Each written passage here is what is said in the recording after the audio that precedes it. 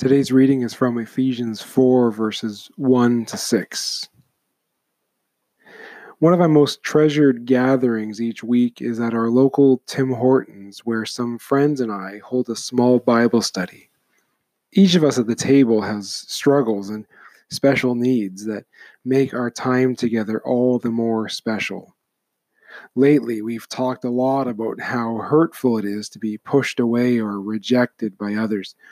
Truthfully, we all need to be embraced and shown affection. We all need to know that someone is choosing to love us. We may belong to all sorts of groups and gatherings, but without the knowledge that we are chosen and we're beloved, we will continue to feel lonely and incomplete. The Christmas story contains the theme of home and belonging.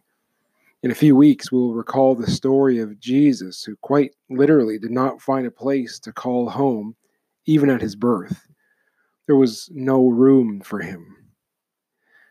That might be why he became the homemaker for all who did not find a place to call home. We are at home with God. He has chosen us and loves us. Who are we choosing and loving right now? Let's pray.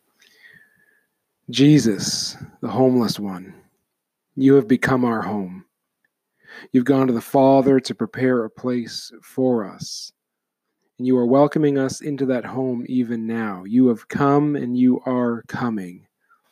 Make my life a home for you today, so that others will find your love in me.